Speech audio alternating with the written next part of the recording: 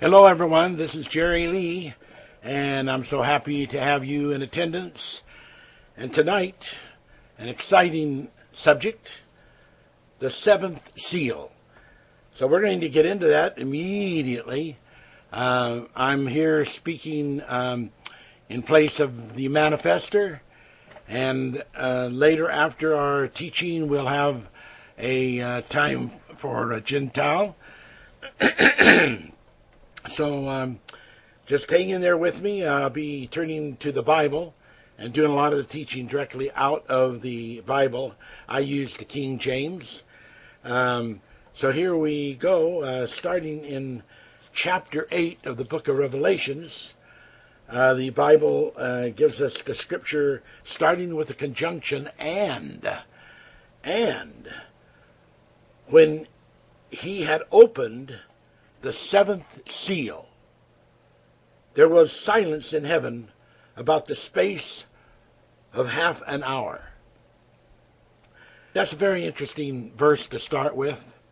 It would give you the idea that this heaven, wherever that heaven is, whichever heaven it is, that it is normally a place of much activity, and that silence is a rare thing to happen.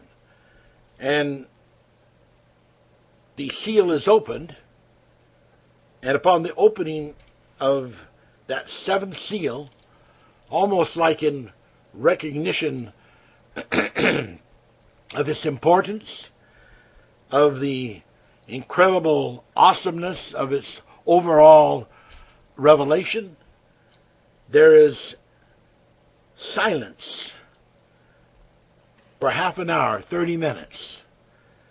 And there's quite a little bit that I can say about this and will say about this. But what I want to do is I want to go back a ways in the Bible. In fact, I want to go to the first chapter of Revelations and read just a couple of things, because I think that the only way a person can understand the book of Revelation is to look at it by the Spirit, because the book of Revelation was given in the Spirit. Now, even in the sense of looking at it by the Spirit, there are many things that a person has to come into the understanding of. So, we're going to look at that. Let's start with chapter 1. The revelation of Jesus Christ, which God gave unto him to show unto his servants things which must shortly come to pass, and he sent and signified it by his angel unto his servant John.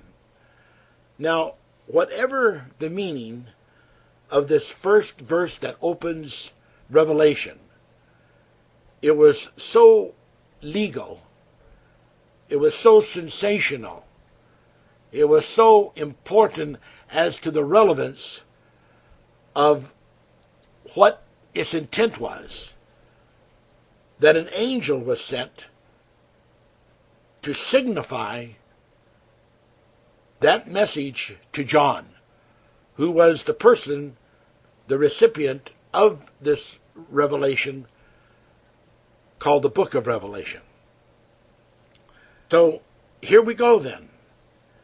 We are looking at this and we're thinking about, okay, the revelation of Jesus Christ that God gave unto him. This is a revelation about Jesus Christ. So we have to understand that the preeminent theme throughout this book of Revelation, no matter what it sounds like or doesn't sound like, that according to the title, which has been signified by an angel, is about the revelation of Jesus Christ. Now, we know the Bible says if all the things were written that should be written, then not even the world could contain them. And those things also included subjects relative to Jesus Christ. Okay, now let's look at this word here. which God gave unto him to show or shew unto his servants things which must shortly come to pass. And he sent and signified it by his angel unto his servant John.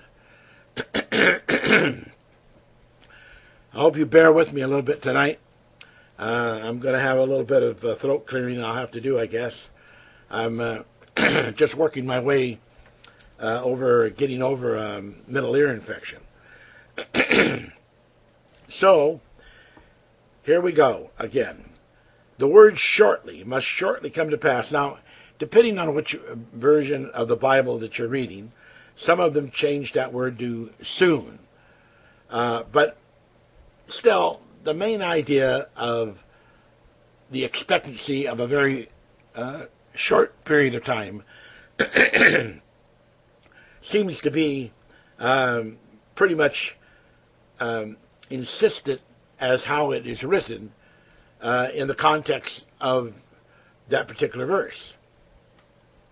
Now we have to look at that and say, well, did they get it right? Because going back into church history, and from the top scholars going way back anciently, there's pretty much of a unanimous agreement that this book was presented and published in the sense of and style of the way they did it back then in 96 A.D., A.D. after death, 96 A.D. So for all the shortly and all of that business, it's interesting that this revelation was not forthcoming to the general public. It may have been available to select other people prior to them, but that's what the record seems to validate, that A.D. 96. And remember, it was in A.D. 70 that the temple was destroyed by the Romans. Okay, so here we go again. Now, as we look at this and get the whole mix of it in our mind, we want to say, okay, is that correct then? Is that word shortly correct? And what does shortly mean? It obviously doesn't mean the term shortly in the sense that we use the vernacular and the meaning of that in our day and our time. If we said, I'll be there shortly, and we even years later hadn't showed up, we wouldn't consider that shortly. But the fact of the matter is, if you go back to the Greek words, shortly is not necessarily by any means at the top of the list for selection. And the better word, because this is one of those cases in which they use two different references to choose a word to put in the text here. But a better word is watch. So it really should read like this: the revelation of Jesus Christ, which God gave unto him to show his servants things they must watch come to pass. Now, that just to me makes a lot of sense. And there are scriptures that certainly go along with that whole thing about watching. And so what the importance is, and what the angel of God is verifying, these are things that you must be aware of. These are things you must take mental and spiritual note of. You must watch these various occurrences as guidelines to the various circuit of things that are going to happen. And so that's where we're going to put that. Now let's go to verse 2. Who bear record of the word of God and of the testimony of Jesus Christ and of all things that he saw. Blessed is he that readeth, and they that hear the words of this prophecy, and keep those things that are written therein, for the time is at hand. Now, the time is at hand is not a confirmation of must shortly come to pass. Because there is so much to understand here that this is the time right now. It's available to us. It's in our hand right now to have this information so that we can watch and see and know these things. Watch and pray, therefore, Jesus said, for you know not when. And so that is very Bible, and that all ties in a beautiful way. Let's go on. Verse 4, John to the 7 churches which are in Asia, grace be unto you and peace from him which is, which was, and which is to come, and from the 7 spirits which are before his throne. And of course I could stop right there and teach for a week or two just on the 7 spirits. And you know that manifestly in our teachings we show that the 7 stars in the book of Revelation represent 7 different universes that have come and gone. And that right now we are in the 8th universe. And that these 7 spirits represent 7 plural spirits that represent the overcomers from each of those 7 universes. So that every spirit of the 7 is representing plurally all of the overcomers from that universe. And then there are 7 of those which are before the throne. And Jesus Christ, who is the faithful witness, and the word witness is brought in here, and the first begotten of the dead, and the prince of the kings of the earth. Now, the word prince is connected to the word principality. And so a principality can be a prince. And that is very, very important in the whole hierarchy of angels and of the powers that have to do with the universe and with everything that is going on in the governorship of running the universe and having a say in the kingdoms. Okay, let's skip on down to the the 6th verse. And has made us kings and priests unto God. Now, when I used to see that, I said, whoa, it seems so biased. There's no queens mentioned, kings and queens, but with kings and priests. And then the Lord showed me that, in fact, indeed, that is exactly what it is saying, kings and priests, because the priests belong to the order of the church, and the church is always denoted as the woman. So you have the woman, which is the queen. So you have, and hath made us kings and queens unto God and his Father, because the priest is a representative of the church, and therefore the church is the woman, and the woman then is the queen. So we do have, has made us kings and queens unto God the Father. To him be glory and dominion forever and ever. Amen. Verse 7. Behold, he cometh with clouds, and every eye shall see him. And if that doesn't sound like almost a conflict, unless you understand what it's talking about. For someone to say, let's put it this way, and then you'd understand it better. He cometh with fog, or he cometh in the fog, and every eye shall see him. Now, that would certainly seem like a conflict. Why is he coming in the fog? Because, clouds are very foggy. Why is he coming? In fact, when a cloud is really low on earth, we call it fog. And so, that obviously is not what it means. And when it talks about clouds, we had the time to give all the references of all the uses of the word cloud, we would see that these are space vehicles that are used by the angels. The angels drive these space vehicles, and they're sometimes called clouds, because back in that day, when the references were being given, they didn't know what else to call them. And they also, which pierced him, and all the kindreds of the earth shall wail because of him, even so, amen. Now, this is a very interesting statement. This is already, as this is being written, according to the records, 96 A.D., 96 after death.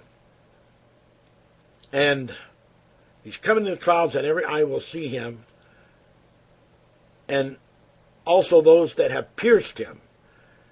So, these people that had pierced him, by that time, most likely would not be alive at the time that this is written.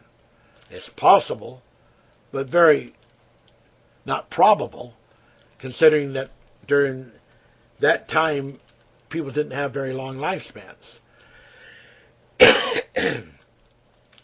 So, if these people that pierced him, and that would be the soldier who put the spear in his side, the soldiers that nailed him to the cross, and the persons that put the piercing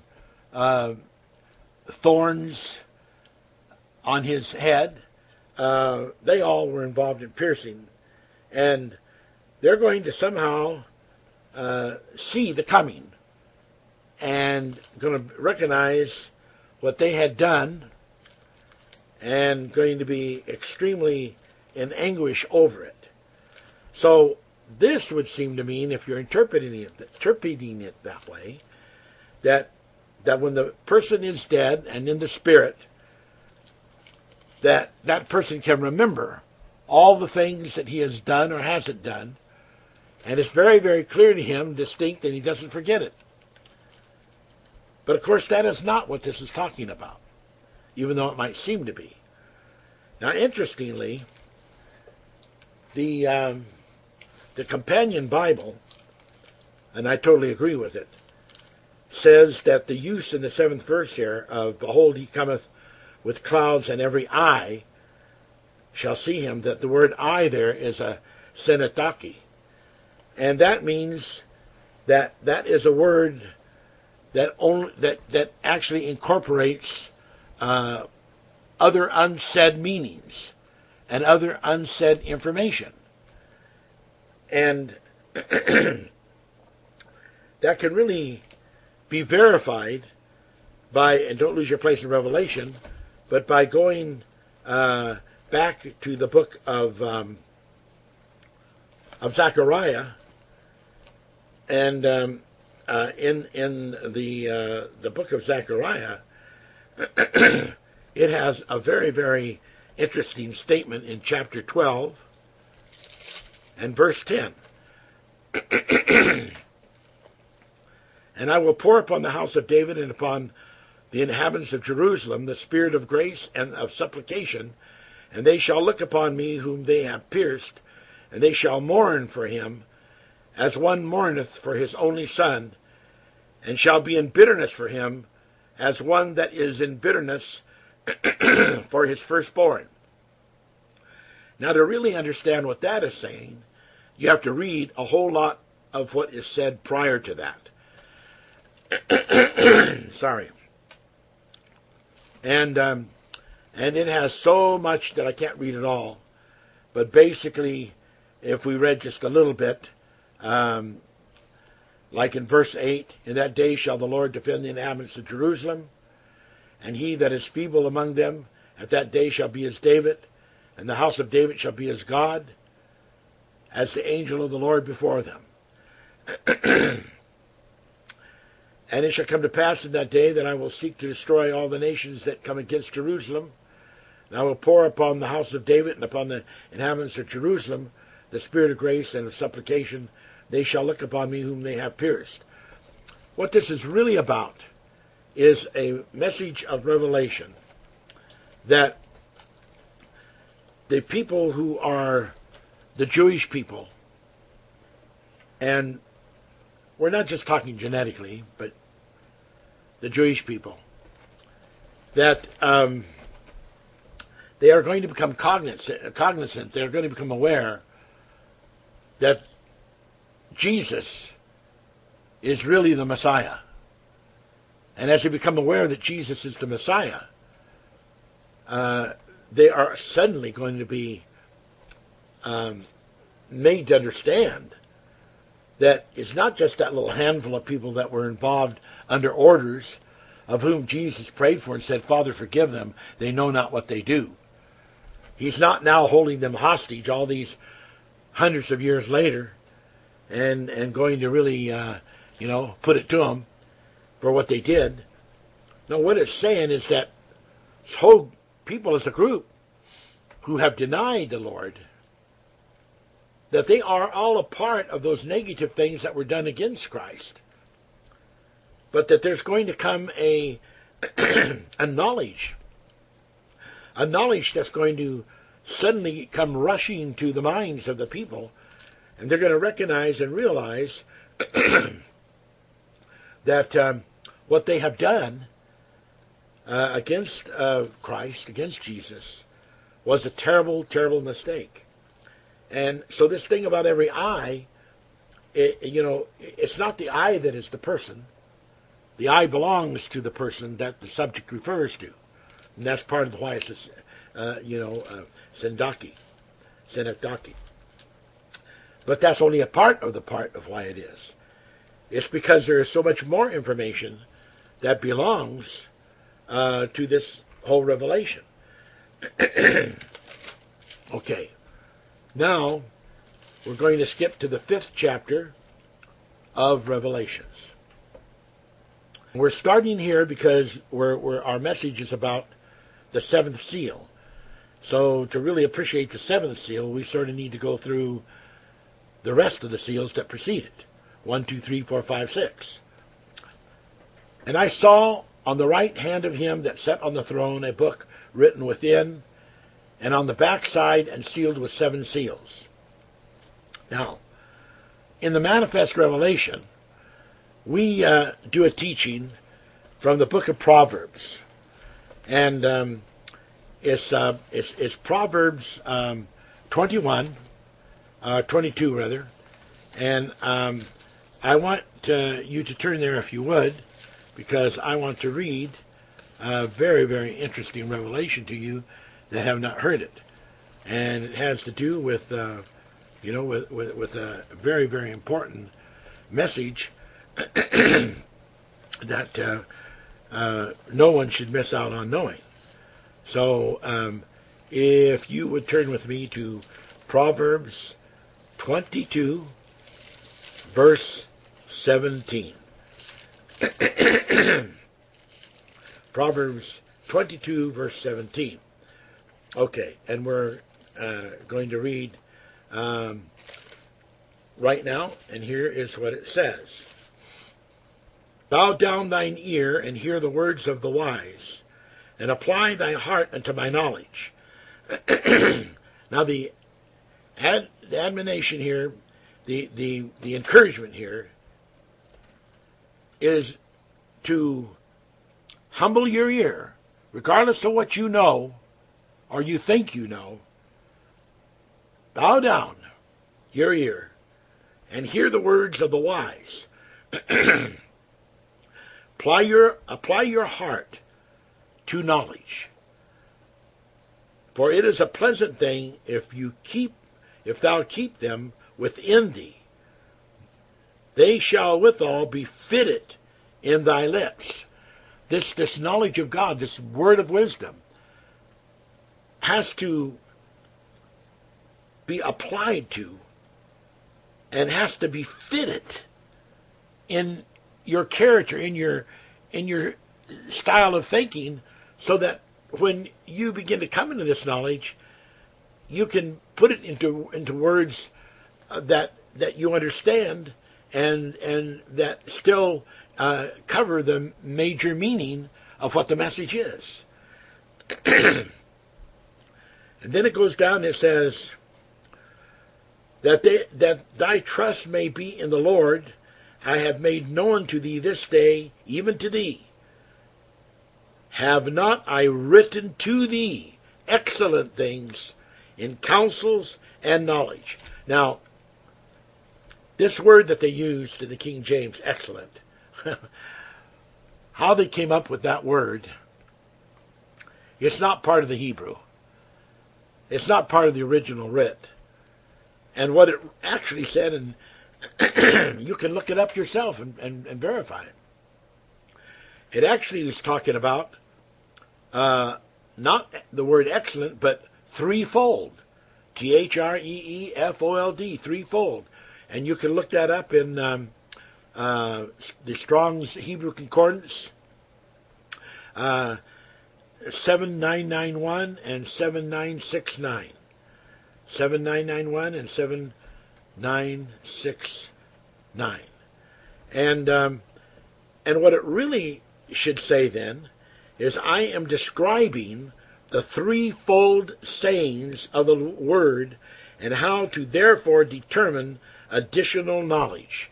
And so this is what all these verses were exonerating. This is what all these verses were talking about.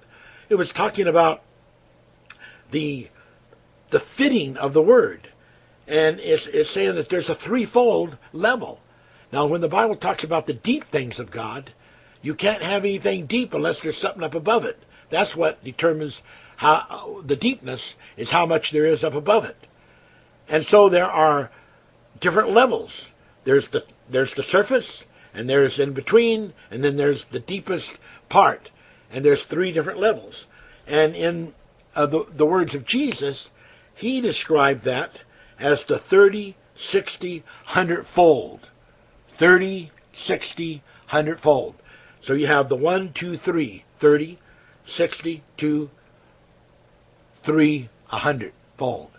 30, 60, 100-fold. And that is the threefold. So let me read this verse one more time. I am describing the threefold sayings of the Word and how to therefore determine additional knowledge. And that's Proverbs 22, verse 20. And that translation comes out in the MIV Bible that we're working on right now, trying to get published. Now, keep that in mind, this thing of the threefold sayings and the 30, 60, 100-fold. And let's go back then to the book of Revelation, chapter 5. And let's read this again.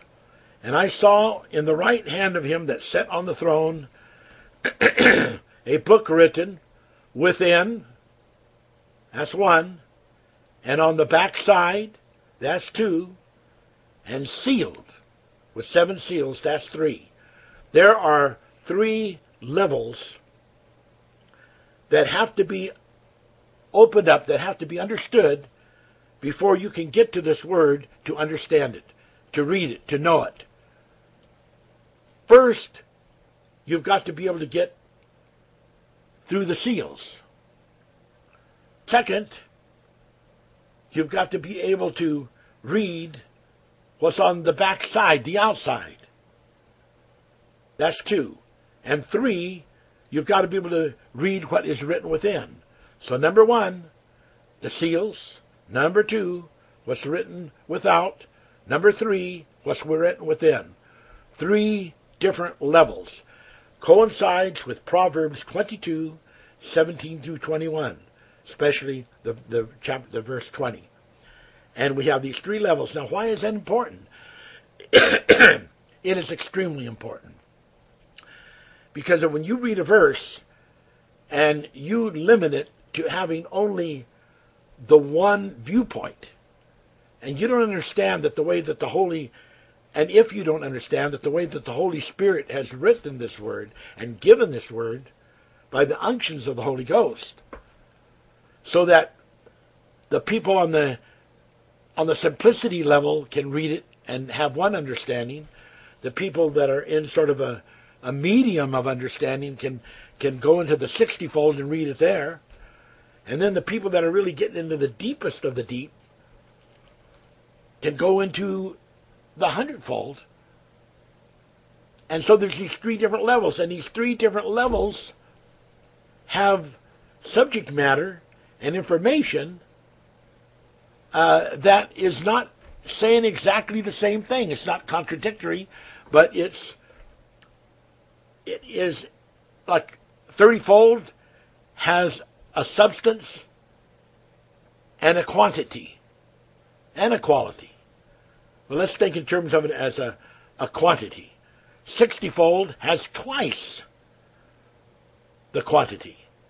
And 100-fold has more than 3 times the quantity.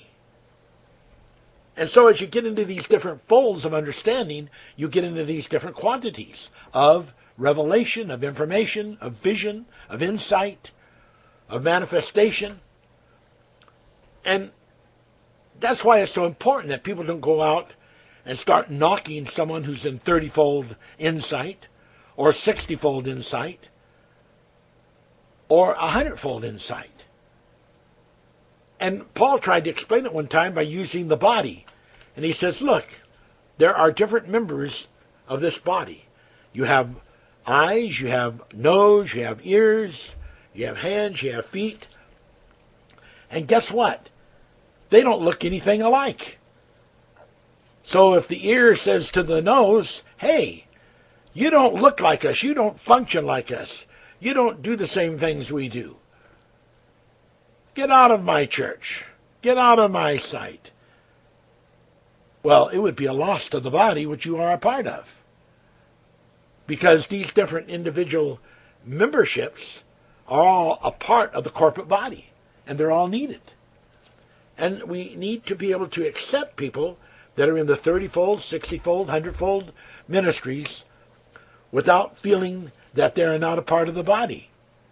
The common denominator is if people accept Jesus Christ as their personal Savior. That's the common denominator. If they do that, then back off and allow people to move into these different directions. And understand that with some of these people, as they are moving into these deeper things, they are sort of sliding and gliding into these deeper things. And they don't immediately get into seeing everything in a perfect order, but are more or less looking through a glass darkly and have not yet come into that place that when the darkness is removed, then they'll be into perfect prophecy. But they're working toward it. And as they are working toward it, they might be a little messy in trying to explain what they really do believe or don't believe. But leave them alone. And that's what Jesus told the disciples when they were trying to correct John's disciples and tell them how they should actually be teaching and believing. And Jesus said, leave them alone. And that's the word of God. That's from Jesus Christ. Okay, so now I saw in the right hand of him that sat on the throne a book written, within and on the back side, sealed with 7 seals, 3 levels of revelation. And I saw a strong angel proclaiming with a loud voice, even to be able to tell this story, even to be able to bring out this message, even to be able to announce this message. It couldn't be just any angel. It couldn't be any rank. There was a hierarchy that was in need to be deployed, to be used. And it had to be a strong angel and proclaiming it, and not a strong angel who was strong in some senses, but not totally strong in the sense of being able to proclaim with a loud voice. That means, being able to enunciate this with a very positive acclaim. And who asked the question, who is worthy to open the book and to loose the seals thereof? Because, number one, you cannot read what's on the outside. Number 2, you cannot read what's on the inside until, number 3, you have opened the seals, the 7 seals of the book. Not just 1 seal, not 2 seals, not 3, 4, 5, or 6, or 7, or 8 seals. 7 seals. You have to open all 7 seals and you have to, and the word that it uses there, the word that it uses is quite neat. To loose the seals, and I really like that, because that's part of the word latolution, lutron, to loosen, to set free. So there's that very importance then of loosening these 7 seals, and that is what has to be done in order to open the book. And now, in verse 3 of chapter 5 of Revelations, it says, "And no man in heaven nor in earth." Now, ladies and gentlemen, if you will bear with me as we get into some of these different 30, 60, 100-fold levels, and just listen. He that hath an ear, let him hear what the Lord is saying, what the Holy Spirit is saying to the church. If you've got an ear, listen.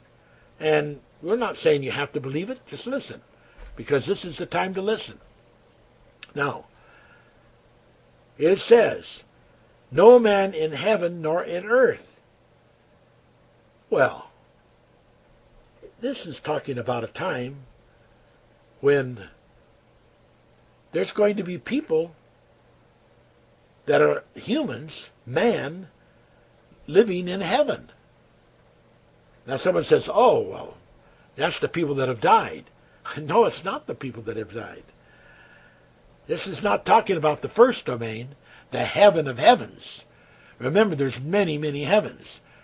In the book of Genesis, first chapter, it talks about heaven. It talks about the heaven that you have, as the firmament. And then there are every planet has heavens, and every planet has a different name. And it's interesting, of the Father's house, which we teach is a planet that is in the constellation of the Little Dipper, Ursa Minor, and that it is connected by the Greek word archos to Artura, and Arturus rather. And so in that sense, the word Arturus, which also in the Arabic language in very ancient times actually was interpreted to mean heaven. So I think it's talking about humans that live in the Father's house. And it says, "And no man in heaven, nor in earth, neither under the earth, was able to open the book, neither to even look thereon." What a book! Ladies and gentlemen, what a book! What a book! The strong angel proclaimed it. But no man, either on this earth or in the heaven that it refers to here, obviously being humans, because there's no man in heaven or earth. Now, when you're in the heaven of heavens, you will not be in a human body. Flesh and blood cannot inherit the kingdom of heaven. And so you'll not be in a fleshly body. So it's obviously talking about when Jesus said, "I have sheep of another fold." It's talking about another place. And when you read that in the Gospel of John, it's an exciting thing to read, I'll tell you that. Okay, so here we go. Let's just keep talking here, because we have a long ways to go to get through this subject.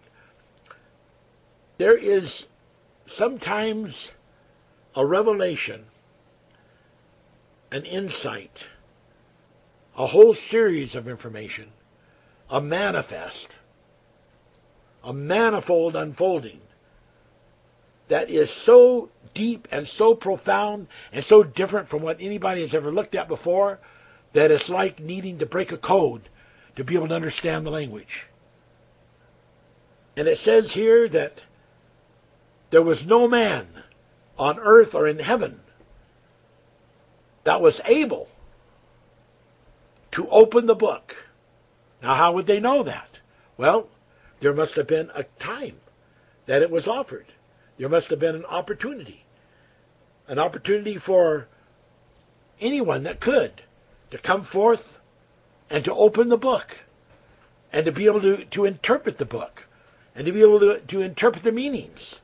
It sort of reminds you back in the days of Daniel when the king was looking for someone to interpret a dream that he had, and he couldn't even remember the dream. And there was no one that was able to do it, but finally Daniel was.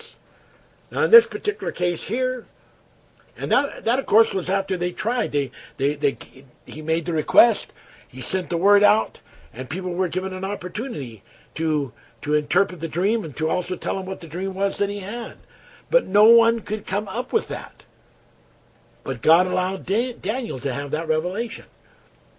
And in this scenario, there was no man in heaven or earth, neither under the earth, able to open the book. Now, this certainly does tell us that there's going to be a day when there's going to be great structures of living that are going to be put beneath the terra firma.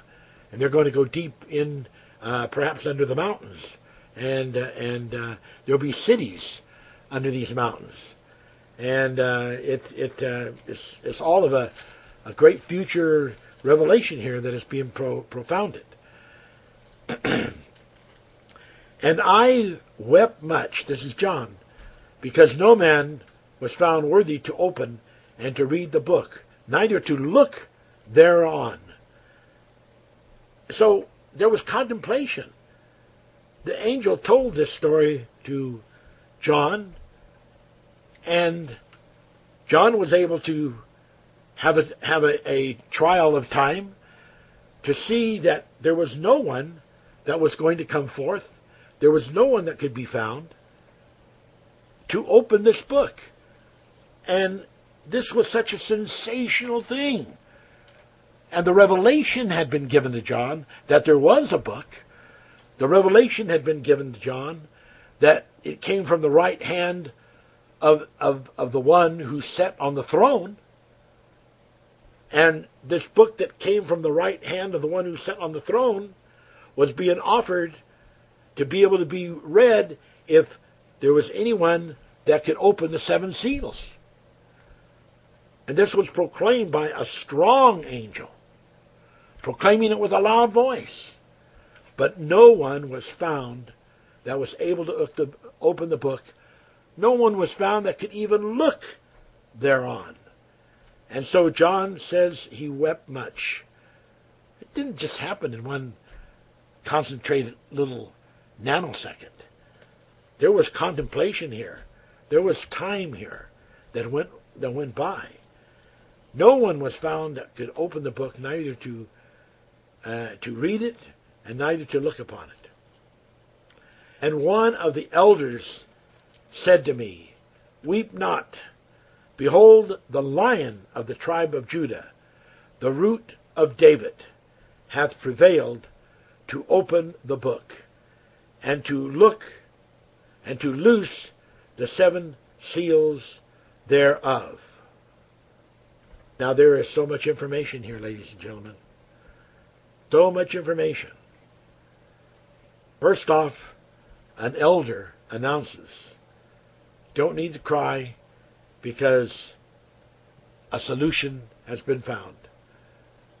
The Lion of the tribe of Judah, the Root of David, not the offspring of David, ladies and gentlemen, not the offspring, the root of David. Because there is the root and there is the offspring. Now the root goes all the way back to Melchizedek. And you have to understand that. And you have to understand that the Bible says in Hebrew that Jesus Christ was after the order of Melchizedek. So we see the succession that is presented there. And we see that the lion is not the lamb, and the lamb is not the lion in the sense of the characterization that the Christ entity is taking. The lion is a different nature, and it takes that different nature, that lion nature, just like it took a special angel, a strong angel, takes that special strong nature to prevail, to open the book via opening or loosening the 7 seals thereof. Wow. What a revelation is in that.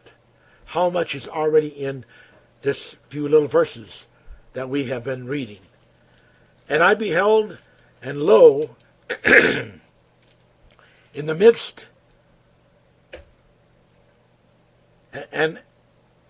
of the throne and of the 4 beasts, and in the midst of the elders, stood a lamb. Excuse me. Okay, let's read that again.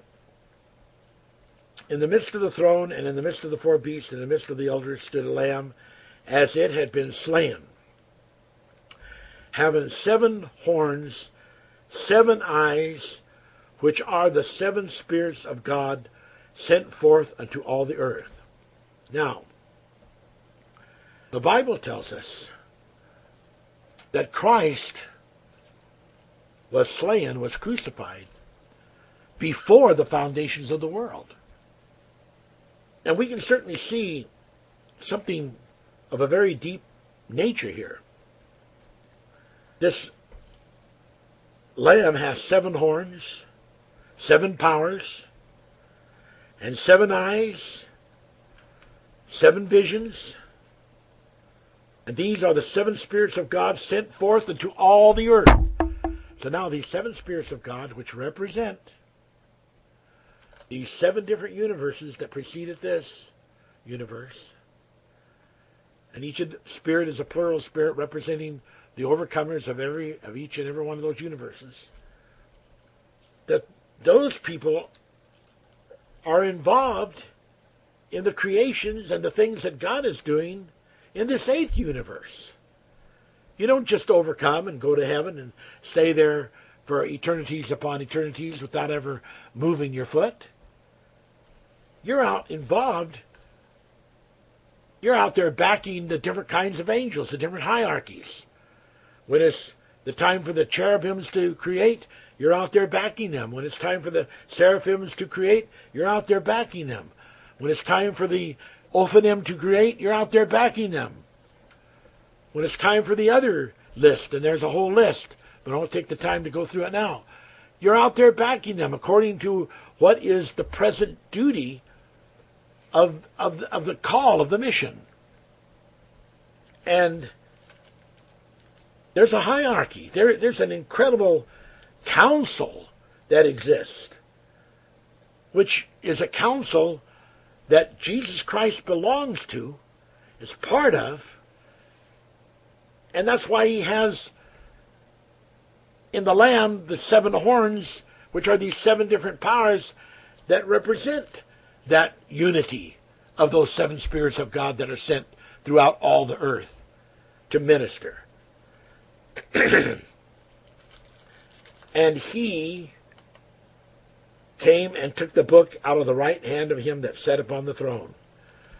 Now, even though the lion representative, the lion symbol, is the one that opened the 7 seals, is the one that made it possible for the book to even be able to be brought forth to the world.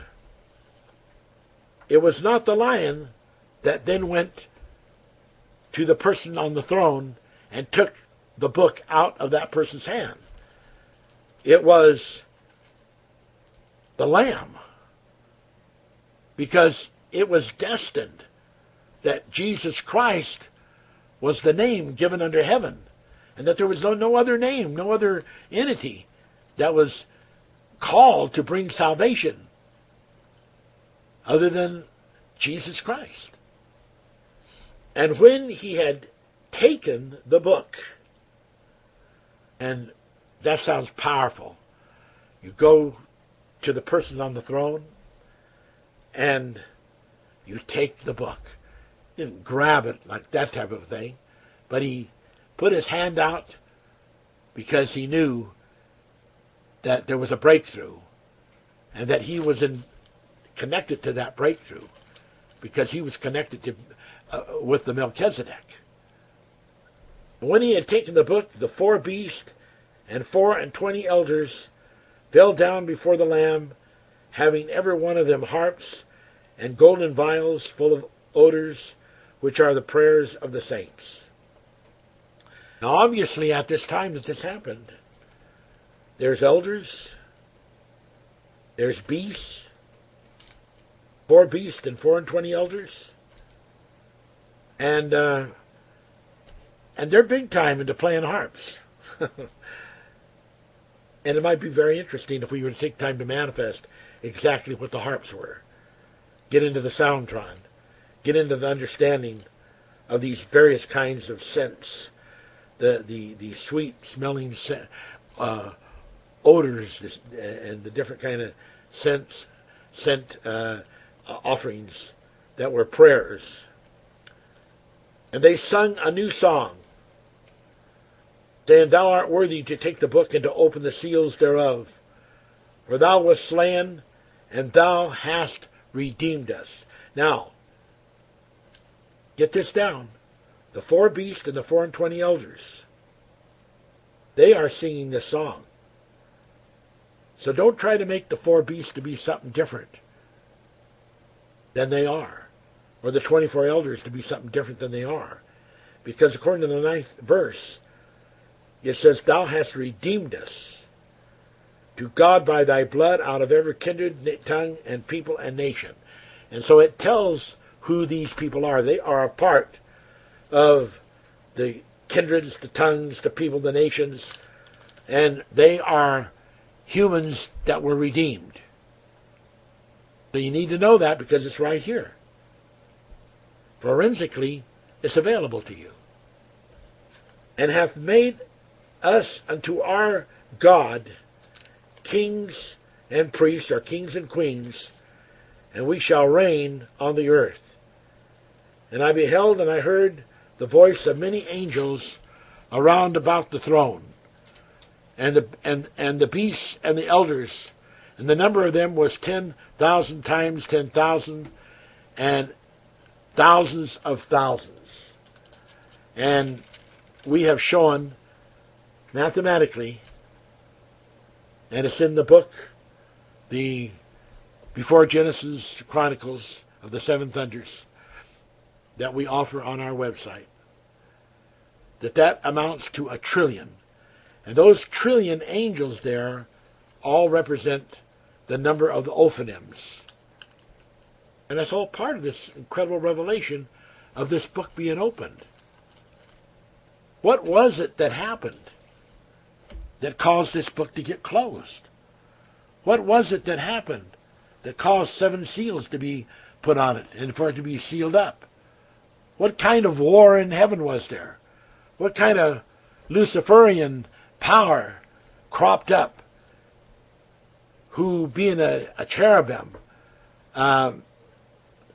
who was a covering angel standing in during creation, what kind of thing happened to cause this book to be taken and sealed up? It's almost reminiscent. It's almost reminiscent of the... It's gone on. I've lost it, Star. Almost reminiscent. Here, find it real fast. So I hope you didn't lose us there. My computer here, it looked like I lost it for a minute, but I'm back. It's almost reminiscent of like the tree of life in the Garden of Eden. Suddenly, bam, it's gone, and we do scripture showing that tree was actually transplanted to the Father's house planet. And someday we'll read you the scriptures on that. God give us the time and allow us to do that. I have done teachings on it. So, this is exciting. Something happened that caused that book to be sealed. And now, there's a process of restoration that has taken place. Restoring something that was lost. And something that was so lost that the people that should have been able to open the seals, that should have been able to know what the meaning and the code of it was, could not remember. They were now living in the land of forgetfulness. They did not remember who they really were. They did not remember that, according to the 12th chapter of Revelations, that they were the stars that were cast down to earth and became earthlians. And they couldn't remember, and there wasn't any of these that could remember. But there was one who never fell.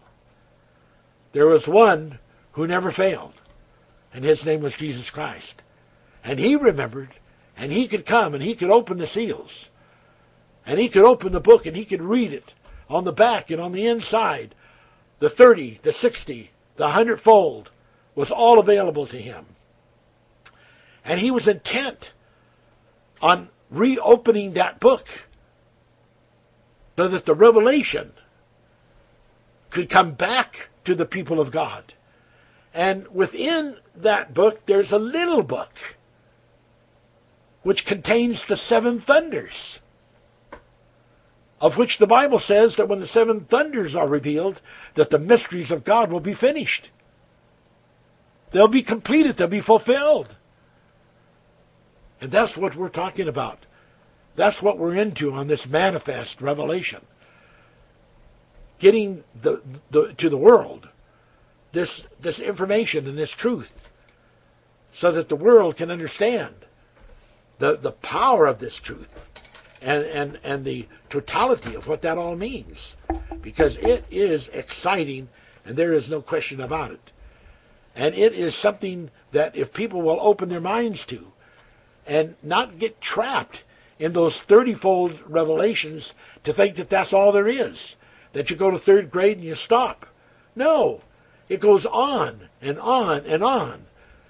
Open seal number 1, open seal number 2, open seal number 3 and 4 and 5 and 6, and finally open the 7th seal. And then the holy, holy, holy begins. The opening of the Shekinah glory. The rushing of the mighty winds of God begin to quicken and begin to go into the rushings. What a time. What an excitement. What a wonderful exploradorm is set before us. To walk in, to walk through, to be able to be a part of that part which is a part of that which once was. To bring us into the Alpha Omega, into that instant of spiritual regeneration, in which we can remember those things that have been forgotten and be renewed and revitalized in the power and in the glory that God has for us. Verse 12 of chapter 5. And saying with a loud voice, when you begin to get into this manifest revelation, as you've come onto these blogs and you're reading these blogs, and you're seeing and reading things that you've never seen or read before, and the seals are being opened, you want to come in this with a determination. You want to come in this with a loud voice and a strong voice. And believe me, while there will be those that will not accept what you have to say, at least at the inset, there will be those that will believe. Because there are people out there that upon hearing some of these revelations of the manifest wisdom, instantly have a witness that these things are true and real. And they just know it by their gut, that they belong to their peace and belong to the kingdom of God. And so there comes a time you want to say with a loud voice, worthy is the Lamb that was slain, to receive power and riches and wisdom and strength and honor and glory and blessing. and every creature which is in heaven, and on the earth, and under the earth, such as are in the sea, and all that are in them heard, I say in blessing and honor and glory and power, be unto him that sitteth upon the throne, and unto the Lamb forever and ever. And the four beasts said, Amen. And the 24 elders fell down and worshipped him that liveth forever. Now this 24 elders is really important, because 4 and 20 is 24. And that divides by 12 and 12. And you have the lion and you have the lamb. So you have the 12 elders that represent the Melchizedek revelation, and you have the 12 elders that represent the Jesus Christ revelation. And though the revelations belong under the same cap, they still have different pronunciations of acts that they belong to, and there is a time under the sun and a time above the sun when they will be melted together. Praise the name of God. And then in chapter 6, the beginning of the Begim happens. The word Begim means like fabulous. And I saw when the Lamb opened one of the seals, that's the first seal, and I heard, as it were, the noise of thunder, and one of the four beasts saying, Come and see. Now, here we have tongues and interpretation. John hears a noise. He cannot understand what it means, because to him it's just a noise. It's just a babble.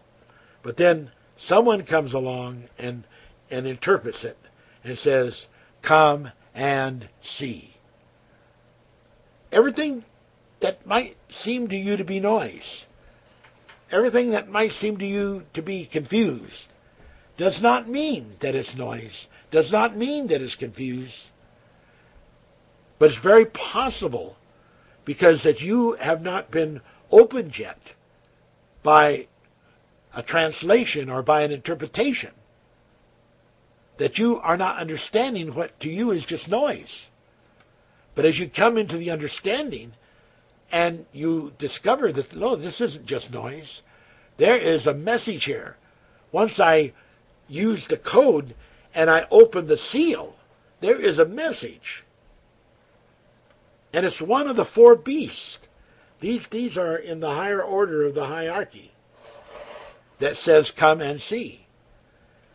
And I saw, and behold, a white horse, and he that sat on him had a bow, and a crown was given unto him, and he went forth conquering and to conquer.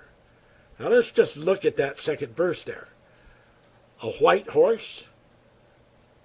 Really? Or is that just a symbol? And is that just a familiar term that applied to the day in which the people that wrote this could understand? I think that's right. I don't think that we're talking about a white horse in the sense of a literal white horse, a quadrue. I don't think we're talking about that at all. And then, we can look at that in the different propositions that the term has been used. That white horse could be a great tank, army tank, or it could be a flying Zith, a spacecraft. That, to me, begins to make more sense as we get into this opening of the modern times that we are rushing into in this day in which we live. And a crown was given unto him. Now, when we think how great that this person is, who is the Lamb, not the one who opened the seals, because that was the lion, but the one who went and took the book out of the hand of the person in the throne, and brought it to make it available to all his followers. And there was someone that put a crown on him, that had a crown and put it on him. He didn't reach into a storage bin and pull out the crown that he already had. There was some very high hierarchy who gave him this crown. And it seems to empower him, just as the depiction of him being a lamb with 7 horns, and then those 7 horns are relative in the sense of the 7 spirits which are sent forth into all the world. We see a connection then of the crown and the horns and the 7 spirits, that when that connection is put together and all the 7 spirits and all the council are all ready to say, yes, this is it, let's go, that he is able to then go forth conquering and to conquer. And that's what the first seal is about. And when he opened the second seal, I heard the second beast say, "Come and see." And there went out another horse that was red, and power was given to him that sat thereon to take peace from the earth, and that they should kill one another. And there was given unto them a great sword. Now, the horse of war, we could call it. But I think we have to understand that there are powers and principalities. And the Bible says that our war is not with flesh and blood, but with powers and principalities. There are thrones, there are kingdoms, there are entities. And there are forces that have incredible influences beyond what people can even imagine. And these incredible influences beyond what people can imagine are of the nature that they can influence a state of mind to where there are masses of people, especially in the leadership, who believe it is their duty to have war and to kill what they consider their enemy. And power was given to this red horse, or to this entity, this principality that is symbolized by the red horse. And power was given to him to take peace from the earth. So what that has to mean is that although there always seems to have been wars and rumors of wars, and there always seems to have been, all the way back to Cain, that potential that could come forth as an urge to kill, that didn't mean that the whole state of the environment, of both physical, physiological, and mental, was just a warring type of environment. But obviously there are different levels to where there's a greater intent of mind for war and a lesser intent of mind for peace, or a greater intent of mind for peace and a lesser intent of mind for war. So obviously in this particular example here, there was a situation in which there was more peace. And until this red engine, this dark force, used its power that it was given to take peace from the earth. And once the peace was taken from the earth, then there was a preponderance of the idea of people to kill one another, and of there to be a great sword of war. That's the second seal.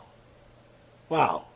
And of course, we're only about in the 60-fold revelation of the meaning.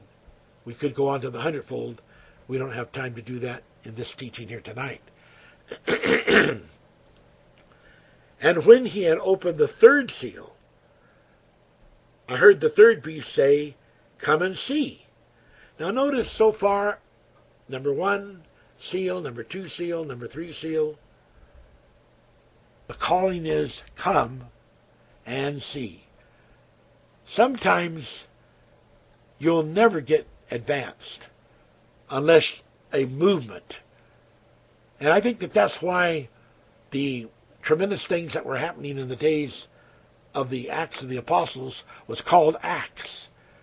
Because those people made motions. They made movements. They went forth doing things. And if you ever want to go forward in the revelations of God, in the manifestations of God, you have to come toward the truth. Come toward the revelation. Come toward the spiritual force. And then you have to open your eyes and see. And you have to want to see. And I beheld, and lo, a black horse. And he that sat on him had a pair of balances in his hand. And I heard a voice in the midst of the 4 beasts say, a measure of wheat for a penny, 3 measures of barley for a penny. And see, thou hurt not the oil and the wine.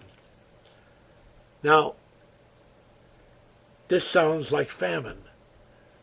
And it sounds like a time of incredible deflation in which there is food that becomes available, but even the price of this penny is so much for the condition of the times that maybe most people cannot afford it.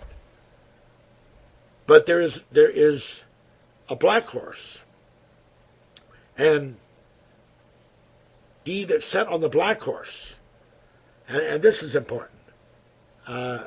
This is important to say. In the other 2 examples, or I should say the prior example, there went out a red horse, and power was given to him. It sounded like power was given to the red horse. But in the first example, there was a white horse, and he that sat on him, that's who had the power. And in the third seal, there's a black horse, and he that sat on him had the pair of balances in his hand. So it's not really the revelation of the horse, except as how the horse symbolizes a certain charting of a representation. And in that representation, the power, the person of the power, is the entity that uses the engine of the horse, which is a metaphor for a deeper revelation. And here we find that again in the third seal. And he that sat on him had a pair of balances in his hand. And I heard a voice in the midst of the 4 beasts say, a measure of wheat for a penny, 3 measures of barley for a penny. So, here's a prediction. And we might think that has to do with a famine of food. And we cannot say that on the 30-fold that it does not. But there certainly would be somewhere in the higher levels of revelation that there is a spiritual famine that it is also referring to. Because that makes it have much more sense when it says, see that thou hurt not the oil and the wine.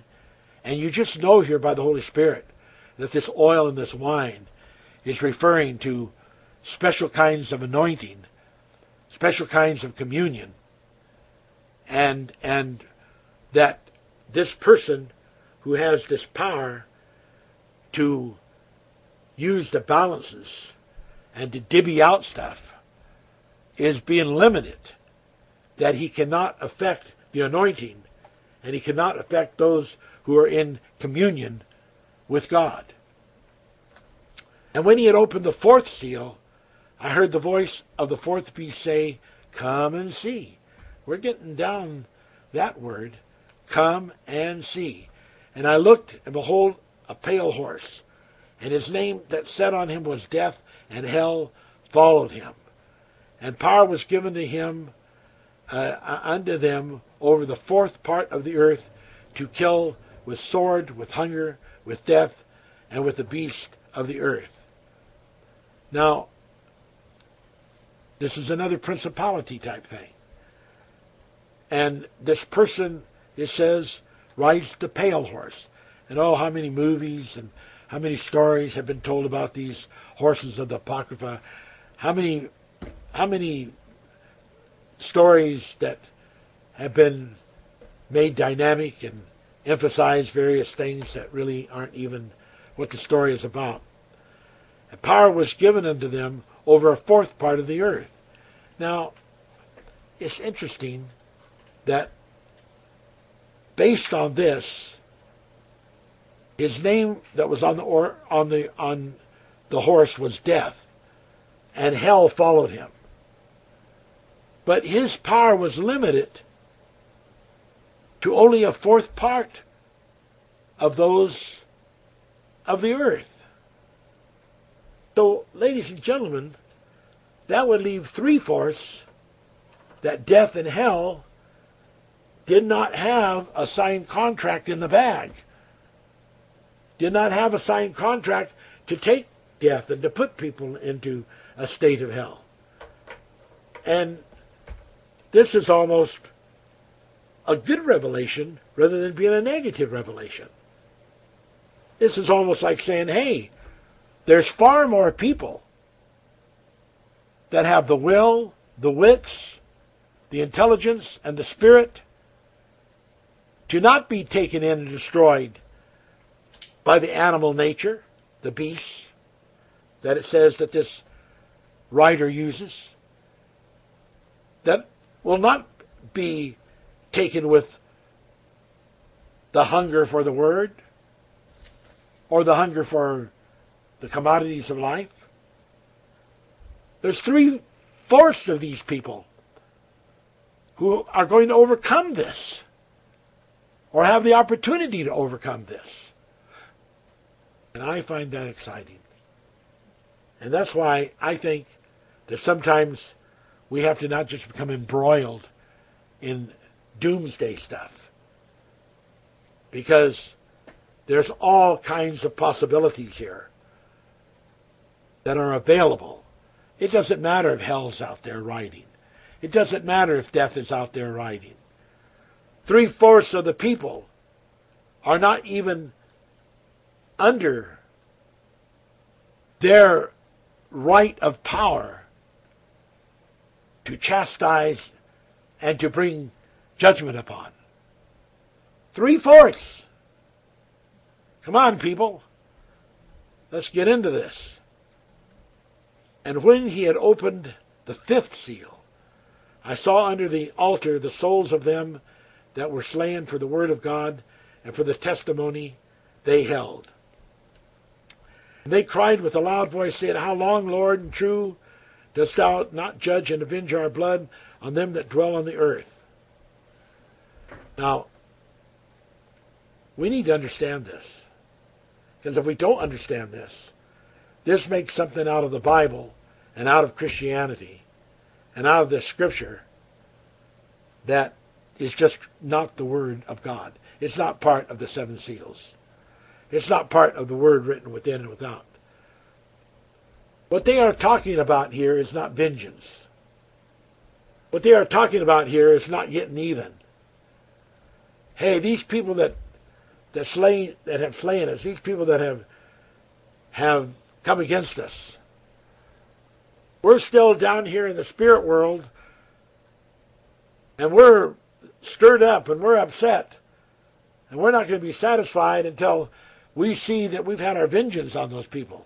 That is not what they are saying. And in the Peace Bible, it is certainly translated in a different way, a much more beautiful way. What they are after is that they do not want their lives to have been given in vain. Their suffering, their persecution, their prosecution to have been done in vain.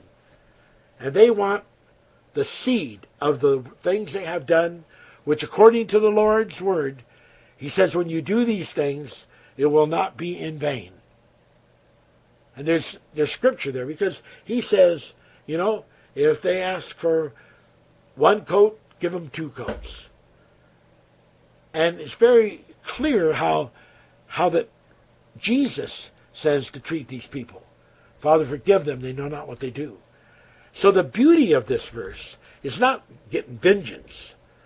And when people go out and they start teaching that from the pulpit, it's only a declaration of the sheer ignorance of being able to understand the Word of God.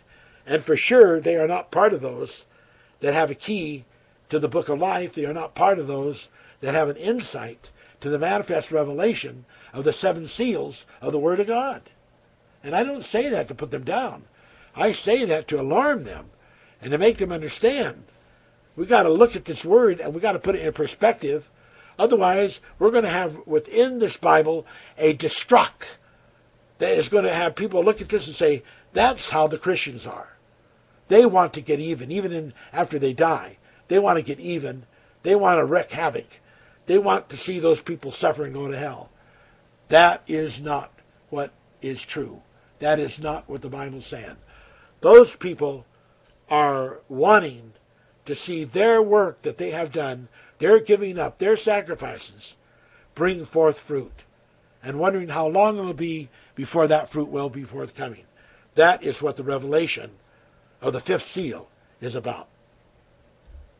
And white robes were given to every one of them, and it said that they should rest yet for a little season until their fellow servants also and their brethren that should be killed as they were should be fulfilled. Now, when it talks about being killed, that doesn't necessarily mean hung, have your head chopped off, be electrocuted, be shot with a gun. One of the deeper meanings of this would be like the apostle that said, I die daily. And there is a dying in this Cardaroo body in which we live that we have to be involved in order to overcome the world. And it is a dying. And we are involved in this dying for other people. Dying for the sake of souls. Dying for our own salvation. A dying to the beast that lives within us. And there's others that have to finish this work. In the meanwhile, get your white robe on, because that's a testimony and a prophecy that it is going to come to pass. And those people that you have asked God for their salvation and their overcoming are going to experience it. And that, ladies and gentlemen, is what the 5th seal is about. Wow. And I beheld when he had opened the 6th seal, and lo, there was a great earthquake, and the sun became black as sackcloth of hair, and the moon became as blood, and the stars of heaven fell to the earth. Now, let's get a hold of this, and let's not get nonsensical. First off, there's not one star that could fall to this earth. Stars are larger than this planet Earth many times over. So there's no resting place could be found here. And for there to be a situation that stars of heaven fell to the earth, even as a fig tree casteth her untimely figs, the scenario there, figs are very small compared to the earth. And when they fall down on the ground, they're just like close to the tree, and they don't represent hardly any part of the earth. These stars it's talking about have to have a totally different meaning. And there are many different meanings that we're going to get into that have to do with the thing about stars. Because if we don't understand that, we have a problem. We have a big problem. So we've got to stop a little bit here and really look at this whole revelation that has to do with the 6th seal. The 6th seal is the seal just before the 7th seal, which is the title of our message. Now, let's just look at this. Okay. Don't lose your place in the 6th chapter of Revelation. And we're just getting ready to, get into the 6th seal, which is the 12th verse. So 6:12, just hold on to that. But let's just turn to Revelations 12:4. In Revelations 12:4, it says, and his tail, it was talking about the red dragon, drew the third part of the stars of heaven and did cast them to the earth. Now here we have another case in which stars are cast to the earth. But when you read it carefully, in that 12th chapter, it becomes obvious that those are people that end up being people that are cast down to the earth. And they're the morning stars, the Ophanims that take on human bodies. And so when we read this chapter 6, verse 13 of the 6th seal, and the stars of heaven fell into the earth, even as a fig tree, hey, that is not talking about the stars that are the luminaries up in the sky. Now, don't lose your place, but let's look at Revelations 9:1. And the 5th angel sounded, and I saw a star fall from heaven unto the earth, and to him was given the key of the bottomless pit. Now there is a perfect example that explains Revelations 12:4. This 5th angel sounded in the 9th chapter, 1st verse.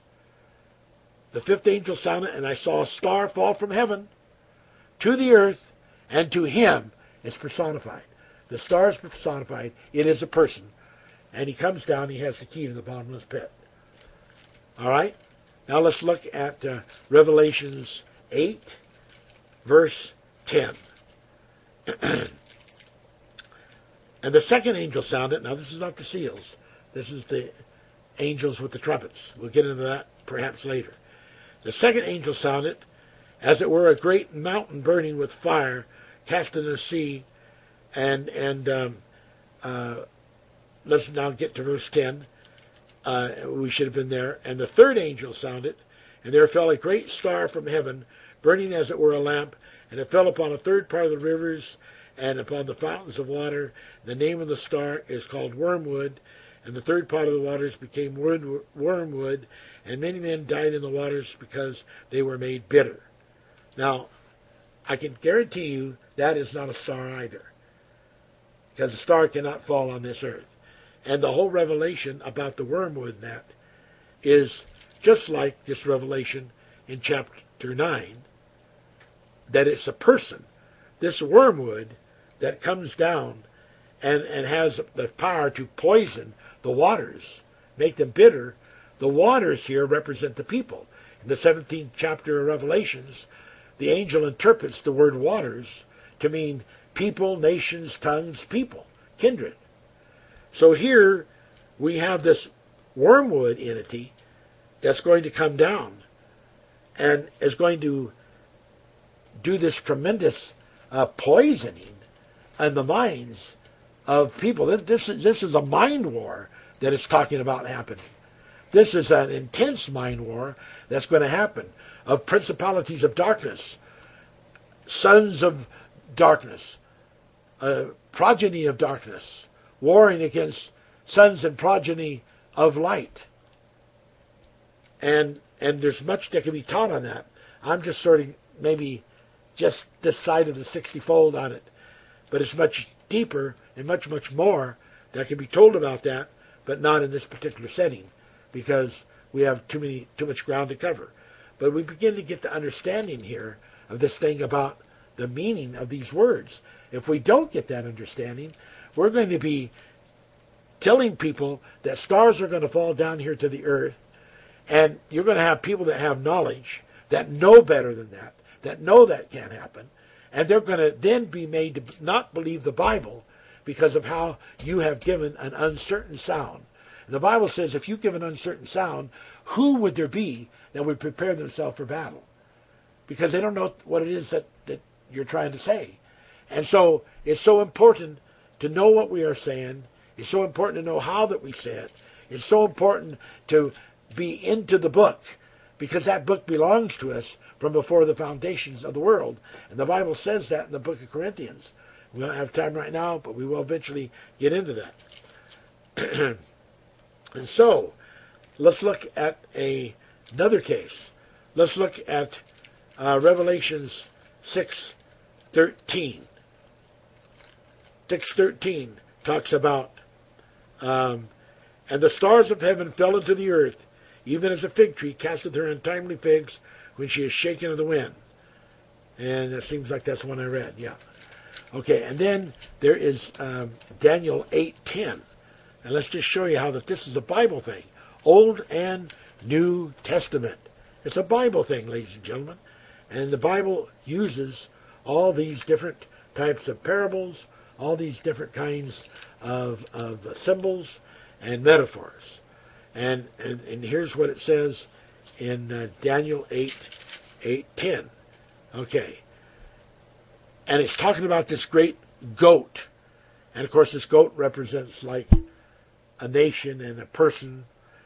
And it waxed great even to the host of heaven.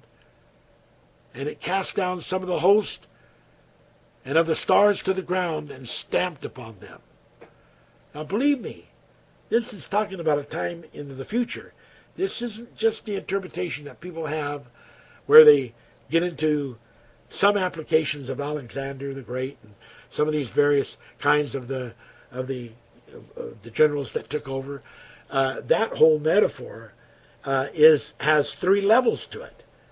And people just read one level and they think they've got the whole story. But obviously, they do not pull down hosts of heaven and cast them down to the ground and stamp on them. This is talking about a future day. And this is, oh, is there ever a story here? Is that ever an incredible story? All right, hang on there. Okay, so let's keep that in mind. That was Daniel 8:10. Okay, now we're back in chapter 6 of Revelation. And we're reading verse 12, the sixth seal. And we're reading about a great earthquake. Of course, there's just been that terrible great earthquake in Haiti. That's a very sad thing. And the sun became black as sackcloth of hair, and the moon. Sure, this could be a nuclear winter, where the earth sky is so filled with debris that you cannot see the sun. And it could be interpreted that way. But I don't think that is what it's talking about. I think that it's quite a bit deeper than that. I think it's talking about a time when these forces of darkness are going to have such power that they're going to be able to blank out the spiritual visualization of the manifest and of the Bible revelation and of the book of the seven seals revelation to people, and it's going to be just as if there was no sun, there was no light, there was no revelation. People will not be able to see it because they'll just be so darkened with those ideas. And I think that when it says, and the heaven departed as a scroll, when it rolled together, and every mountain and island was moved out of their places. Believe me, ladies and gentlemen, if that literally happens on the earth, the planet will not be inhabitable from that time on. So we're not talking about what it seems to be talking about. The stars of heaven are not falling to the earth. That there is not enough room on the earth for one star.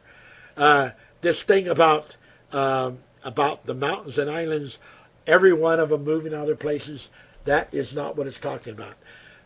And what is it talking about? It explains it in the next verse. 15, and the kings of the earth and the great men and the rich men and the chief captains and the mighty men And every bondman and every free man hid themselves in the dens and in the rocks of the mountains. So when it's talking about these mountains and these islands being moved, it's talking about there's going to be such a shaking of the orders of governments and of kingdoms that it's going to be like the prophet prophesied. No one's going to want to be a leader. No one's going to want to be a prophet. No one's going to want to be head of the government. And they're going to flee to the dens and the rocks of the earth below and underneath the mountains. Places they're going to hide. And that's what it's talking about when it says the mountains, because these kings are considered principles, and they're like mountains, and they're like islands, dynasties and islands. And it's explaining it. That's the moving of those symbols to whom it refers. And they say to the mountains and the rocks, is this after they go and hide into them, fall on us and hide us from the face of him that sitteth on the throne and from the wrath of the Lamb. For the day of the wrath is come, and who shall be able to stand? And there is an incredible interpretation that needs to be given to that. But let me let that sort of simulate, because we can't finish this teaching during this session. There'll have to be maybe one or two more sessions before we can even begin to get into the message of the seventh seal and into the revelation of the mantis and how their names are actually in the Bible under the lost language of Akka, which has still parts of the lost revelation is still in fragments within some of those words that are still in the Bible. And we'll get into some of those, Lord willing, when we get into the next session, and be able to describe the mantis people and all these things that are futuristic that are going to happen. Now, chapter 7. After these things I saw four angels standing at the four corners of the earth, holding the four winds of the earth, that the winds should not blow on the earth, nor the sea, nor any tree. There's something beautiful about that. It's that there are regulations that are put on the angels and on the forces and principalities that protect the earth, that protect the people of the earth from being destroyed by the winds and rages of war and rages of perturbations that could come upon the earth. I'm sure that sometimes asteroids are deflected by the powers of God from striking the earth. And there's things like that that we just don't know about, that we need to be thankful to God for. And I saw another angel ascending from the east, having the seal of the living God, and he cried with a loud voice to the four angels to whom it was given to hurt the earth and the sea. Now, they had this envelope of mission content, and their idea was to go out there and wreak havoc. We're not saying those are good angels. We're not saying they're bad angels, because that will be part of the story when I develop it maybe next week.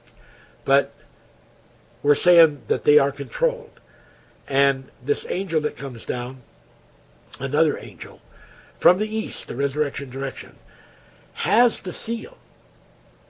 You see, when those seven seals are open, and you come into that revelation, you end up coming into that by the Holy Ghost, and you become sealed into that knowledge. And this particular angel, sealed into that knowledge by the living God. And he's also hollering and crying with a loud voice to the four angels. And he says, don't hurt the earth, neither the sea, nor the trees, till we have sealed the servants of our God in their foreheads. And I heard the number of them which were sealed, and they were sealed 144,000 of all the tribes of the children of Israel. Now, this 144,000 of the tribes of the children of Israel is not talking about 144,000 of literal Israel tribe people. First off, there's not even 12 tribes any longer that are represented. Second off, when you read this list, and it says, verse 5, of the tribe of Judah were sealed 12,000, Reuben 12,000, Gad 12,000, Asher 12,000, Nephthalim 12,000, Manasseh 12,000, Simeon 12,000, Levi 12,000, Issachar 12,000, Zebulun 12,000, Joseph 12,000, Benjamin 12,000. You know, statistic-wise and any otherwise, it doesn't happen like that. That just that exact amount of people ends up being a part of this corporate body. And absolutely not. But what we are talking about here is a terrific, invisible at first revelation, and it's talking about you know, the servants of the destinata, the servants of those who are going to overcome, and there's a mathematical composition to it, because it's 12,000 times 12,000 that gives you the 144,000. And next week we'll get into that, but we will see that that has to do with the measurements of the city of Jerusalem. And I'll show you how that applies, just so if you want to be looking it up in the meanwhile, you can find that in the 21st chapter of Revelation. And you can find where in the 17th verse, and he measured the wall thereof 144 cubits. And this is the measure of a man, that is of the angel. That's Revelation 21, verse 17. So this 144 cubits translates to the 144,000, and it's the measure of man, of an angel, because we are the fallen angels, and it is a proof that what it's really talking about is the people who represent New Jerusalem.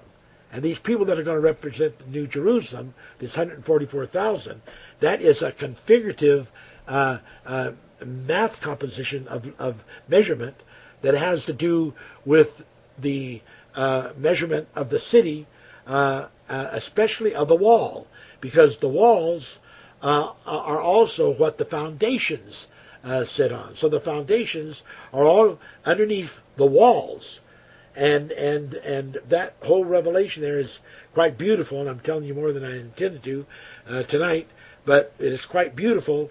And then John says that this city was the bride that was coming down from heaven to marry Christ.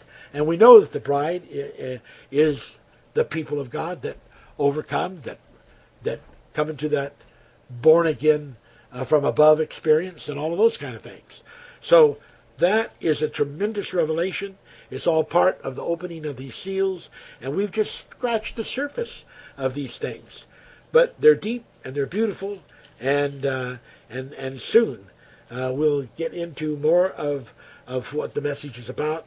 We'll continue this next week, the seventh seal, and Lord willing, we will probably get into finishing up this thing about the city of God, the holy New Jerusalem, the mother of us all, and not just the Jews, but who are the Jews?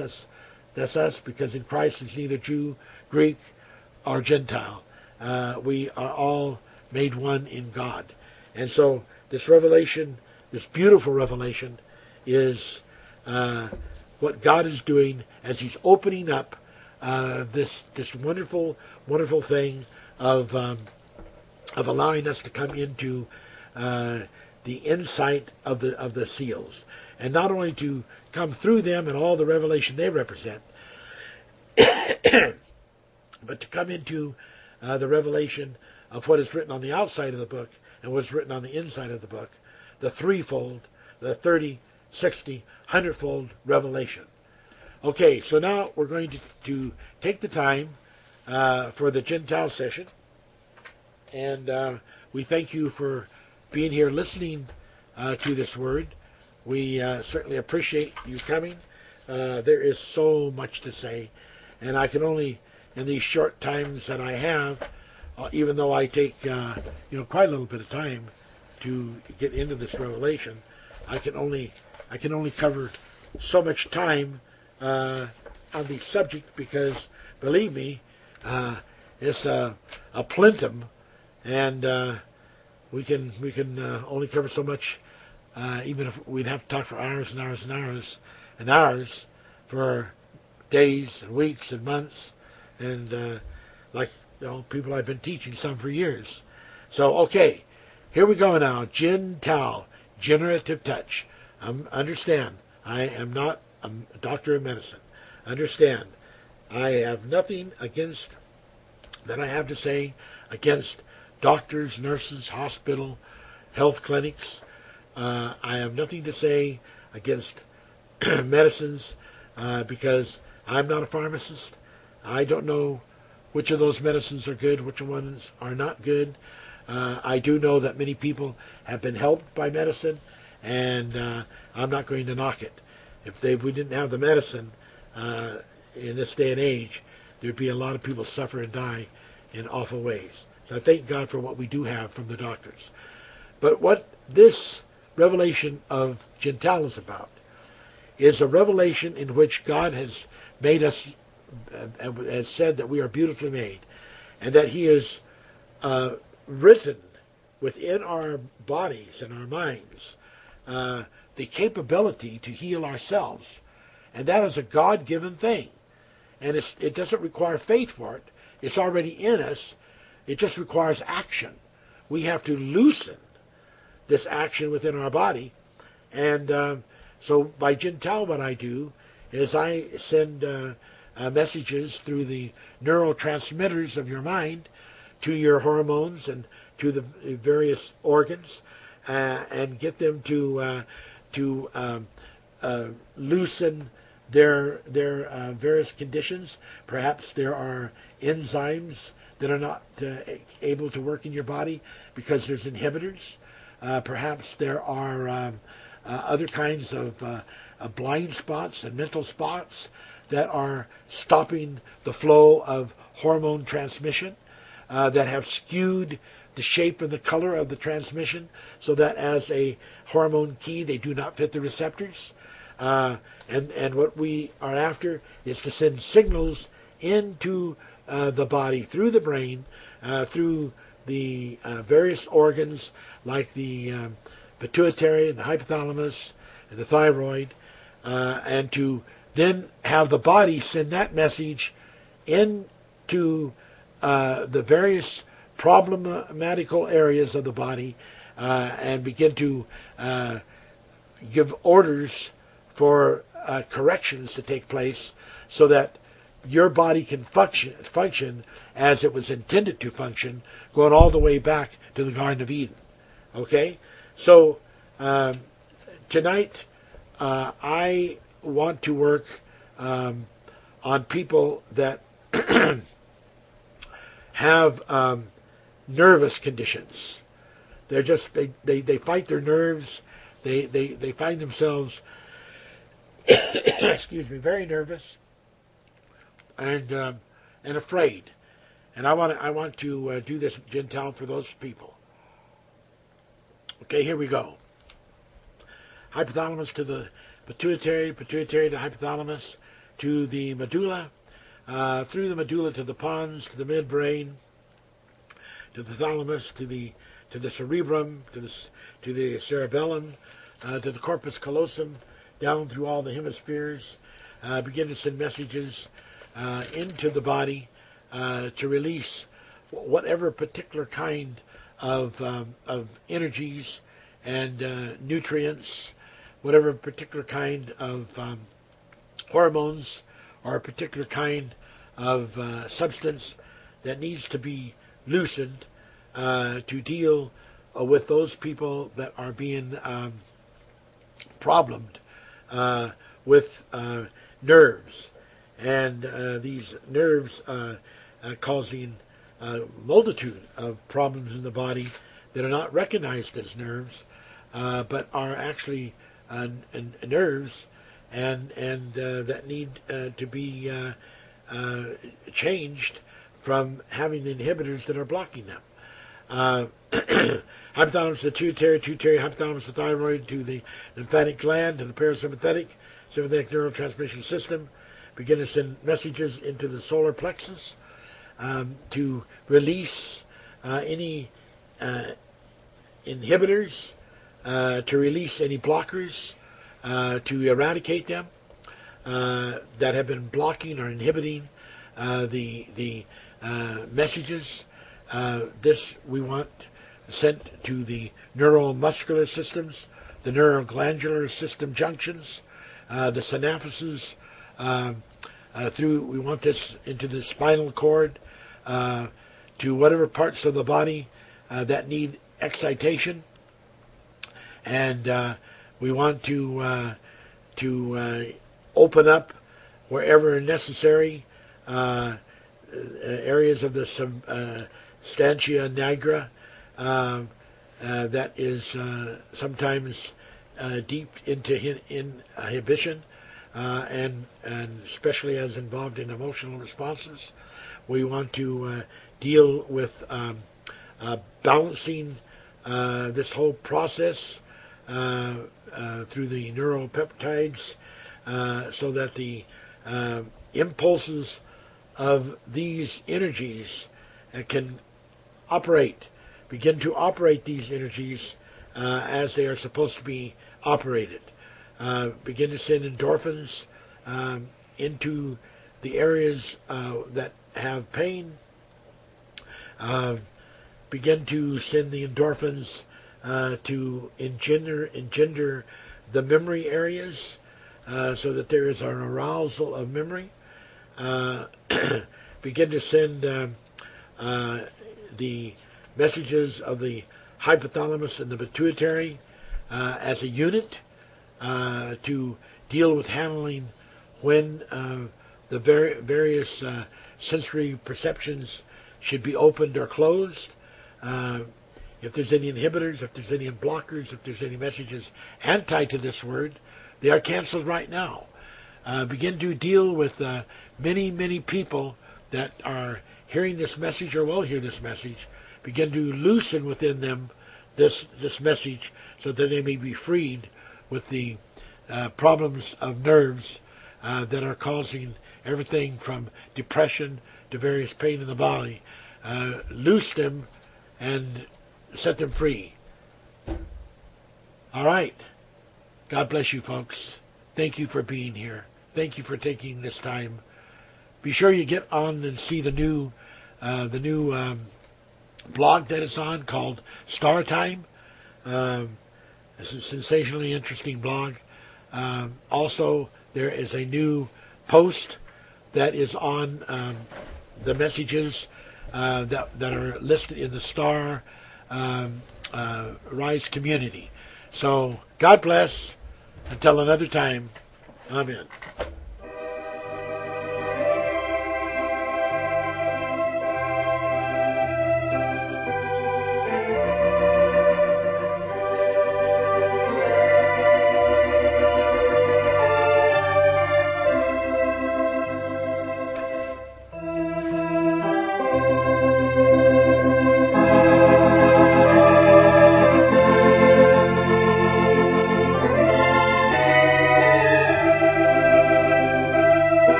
Thanks for watching. You Broadcast.